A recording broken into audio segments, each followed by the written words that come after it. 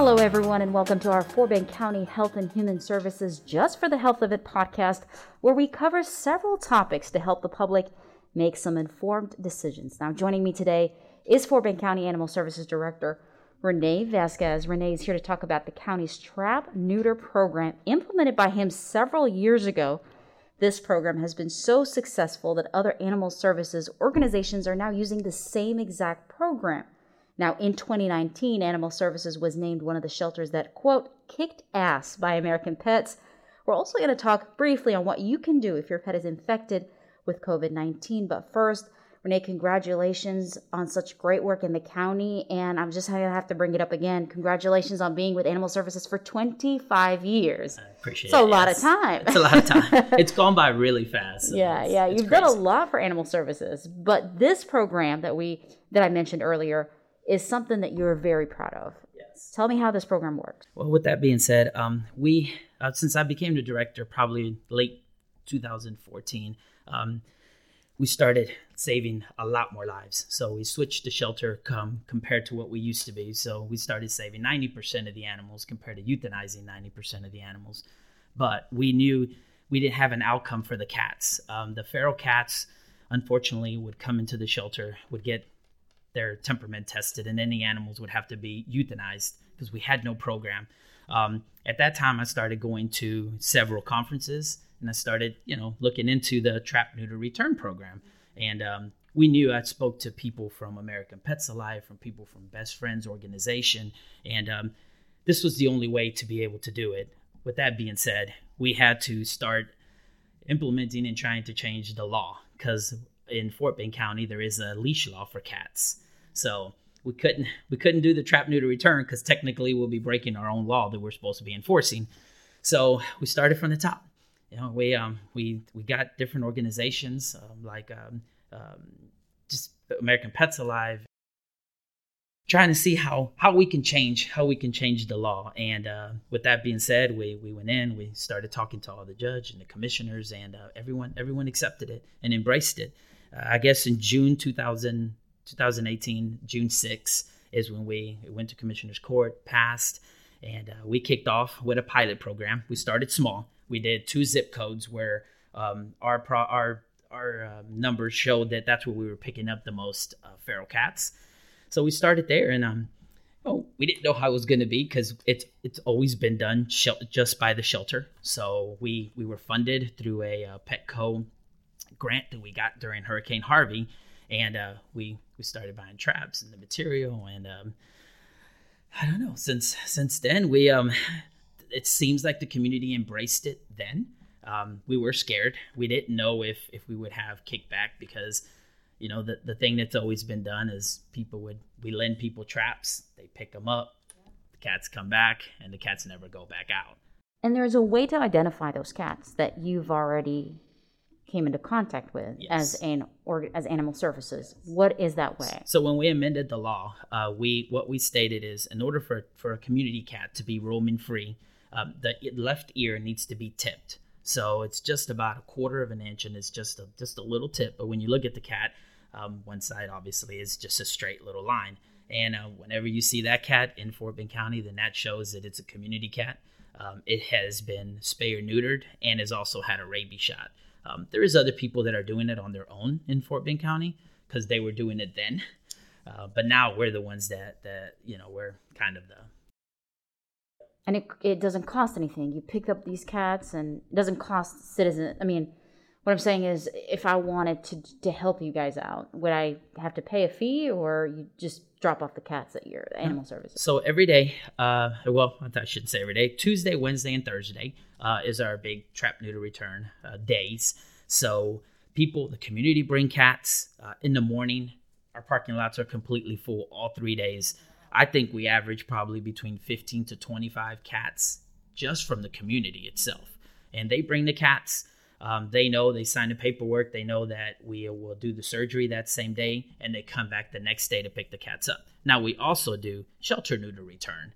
So if say you call and you have a cat in your trap, we'll come out and pick up that cat, one of our animal control officers, and we'll bring it back to the shelter, label it as a shelter neuter return, get him fixed, go through the process, and the next day we will go back and relocate it in the same area, free of cost. Yes. You mentioned that you started with 2 zip codes. What were those zip codes? Yeah, that was the city of Richmond and the city of Needville. Why did they have a lot of cats? I don't know. It's just, I don't know if it's just, a lot of it is country. Towards Needville is a lot of country. So you'd be surprised how many kittens one mother could have. They could be bred 3-4 times a year, which if it's 5 to 6 kittens, just from one mama cat, they really, really, really become crazy. So we focused on that. And I mean, our goal is to be able to show maybe in 5-10 years, like, wow, look at this. Like, we started with all these numbers and now look where we're at now. So, and I mean, with that being said, up to date, we've probably saved around 2,700 cats. So it helps control the cat population in the county. It does. And why is that important? I mean, truthfully, Animal Services is put here, for 2 things, is to try to control the population and also the rabies aspect of it. But I mean, it's very, very important. Every animal that comes to the shelter, before it gets either rescued, fostered, adopted, you name it, it gets fixed. So, puppies are super cute. There's no doubt. But, we have to slow it down because with puppies, it's just, they become big. Some people end up bringing them back. So if we could just stop it, slow it down, I mean, it's a great thing. So you guys were named one of those shelters that quote unquote kicked ass. So how did other animal services hear about you guys? We're always out there putting our name out there. We're always in people's faces. Because I know you told me somebody reached out to you, and a couple of animal services organizations reached out to you and said, "Hey, can you teach us how did you do this?" Talk to me about that. Yes, it was pretty neat. I got to go and speak at a convention for Alley Cat Allies, which without them, I don't even know if this would be taken care of, because her name is Alice, and she came over and she helped us all the time, stayed the night, run and got her hotel. But with that being said, we got recognized, and I got to go and speak in Dallas as a shelter, because people don't realize how hard it is to convince animal control officers, county officials, that this is a good program. It's hard. Some people can't flip that switch. I did. And so anyways, with that being said, I spoke there, and someone from the city of Bastrop in Texas came and said, "Hey, would you be interested in speaking to our county officials?" And so I was like, well, I mean, sure, I'll develop a PowerPoint and we'll see what we can do. And Alley Cat Ally also came with us, and we did our presentations, and sure enough, they're doing it. So I mean, I feel that maybe they saw, hey, look, it's not that bad. We're not trapping 20 cats in one location and going and taking them to Susie's house now over in another subdivision. The cats that we pick up go right back where they came from. The only good thing is they won't be able to multiply. Any numbers that you can provide us that showcases how successful this program? I guess our big numbers is, as of now, we've saved 2,700 cats total since 2018, June 6, 2018. We recognized ourselves when we hit 1,000 right at a year mark, and we made a big video, and people saw it on our Facebook page and grabbed it, embraced it, and then kept it going. We've even, like I said, we've been mentioned at different places, and it really is because of this program. I mean, we used to pick up around 500 feral cats a year, and unfortunately, those cats had to be euthanized. But now, it seems like these last 2 years, we've doubled that. So we're not picking up more cats. It's the community coming in, and we know that the cats are out there. It's just, how can we stop them from breeding and, doing that. And how wonderful that now the community's on board with something like this, that your parking lot, like you said, is full every time, and they bring these cats, and it's just a collaborative effort really between animal services and the county. Yes, you should see it. We always call it control chaos, because I mean, people are picking up cats, we're cleaning the cages, we're picking up more cats, and I mean, all the paperwork has to be in order, because tomorrow they're coming back to pick up their fur babies. So it's like, at the end of the day, it's super rewarding. We know that this program, by far, I feel that this is one of our biggest programs that we've put in place since I've been the director there. Because I mean, it saved a lot of lives. Yes. All right, let's move to the second topic that's probably on a lot of people's minds lately. What do you do if your pet is infected with COVID-19?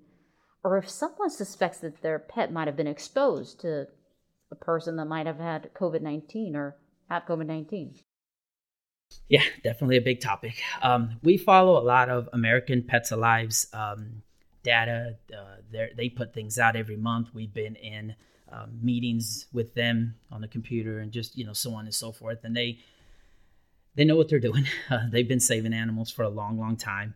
And what's crazy is that as of now, there's only been around 25 total animals in the United States that have tested positive for COVID. With that being said, really what you have to do is you almost treat them like a human. You don't want to be, I guess, in their face. You want to keep your social distance. Doesn't mean that the animal has to leave anywhere. It's just like if it's a normal person that's in the household. Obviously, you can't put a mask on your dog or cat. But you definitely want to be careful.